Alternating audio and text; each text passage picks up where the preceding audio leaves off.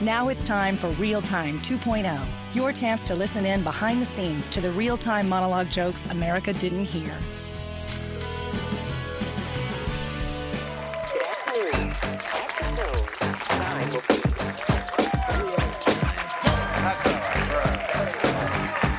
Thank you very much.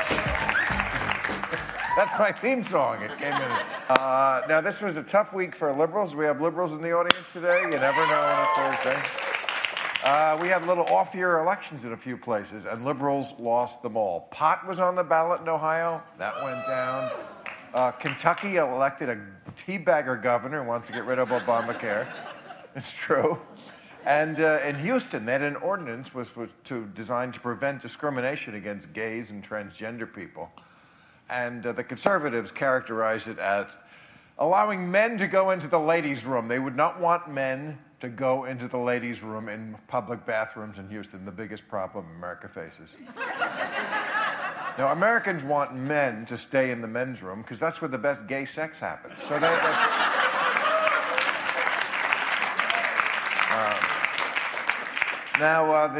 pot bill in Ohio, I was a little conflicted about that because it would have legalized pot in Ohio, another state, that would have been great. But the way they wrote the bill, the only people who were going to benefit from it was one conglomerate. You'd have to buy all your pot from one big business conglomerate. So it's like, do I love pot more or hate corporations more? I'm going to have to think about this tonight, smoking some of California's finest. But no, Bernie Sanders sees an opportunity here. He's going after the stoners. In fact, today he said the 1% are bogarting all the wealth. You see, he's bogarting, no? The kids don't know that anymore. Bogart means you... Anyway, in the presidential race, Donald Trump... Oh, yeah, not number one anymore. Donald Trump is number two, and when I say that, I mean he's a piece of shit.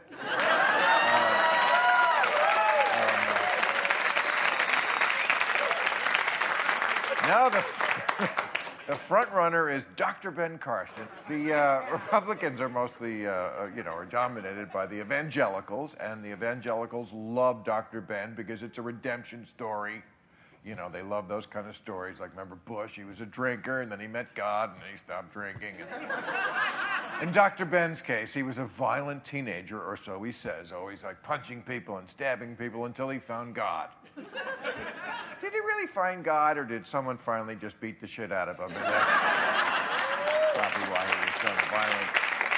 But, and also he may be a liar. CNN interviewed a whole bunch of people Dr. Ben grew up with and said he was never violent. He was a little quiet, nerdy kid. He wasn't Tupac. He was Urkel. But Dr. Ben, I love Dr. Ben because as a comedian, he is always saying incredibly crazy, stupid shit. And his latest one, he's talking about now the pyramids. The pyramids, which every archaeologist in the world agrees are tombs for the pharaohs. No, Dr. Ben says that's not what they are. They were there because Joseph from Genesis, that Joseph, he was storing grain in them. That's Dr. Ben's theory about the pyramids. Trump's theory is he built them. So, the Republican Party has declared war already on evolution, climate science, reproductive biology. Why not on archaeology? It's just another arm of the axis of knowing shit, and we will not tolerate that.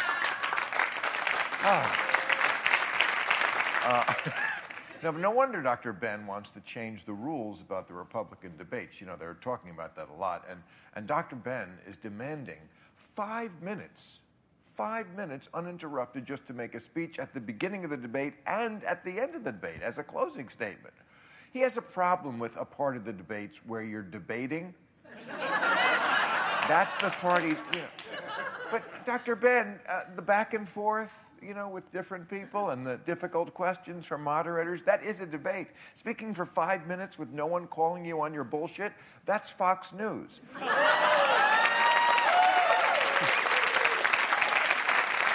Oh, yeah. Speaking of Fox News, Dr. Ben Carson loves Fox News. You know what he said yesterday? He said, we'd be Cuba America would be Cuba if there were no Fox News.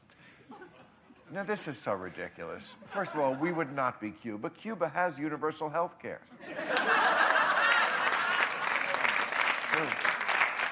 No, all the Republican candidates are very mad at the debates now because they were getting mean questions.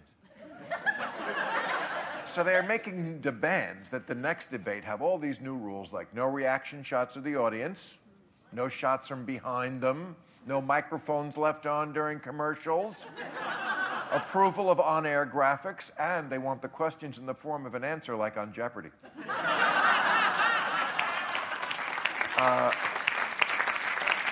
And this one I love. It has to be 67 degrees or lower. Any warmer and it melts Carly Fiorina's frozen smile. And Chris Christie said he sees no reason why, if they get an answer right, they shouldn't get a treat. So, thank you very much. Catch all new episodes of Real Time with Bill Maher every Friday night at 10, or watch him anytime on HBO On Demand. For more information, log on to HBO.com.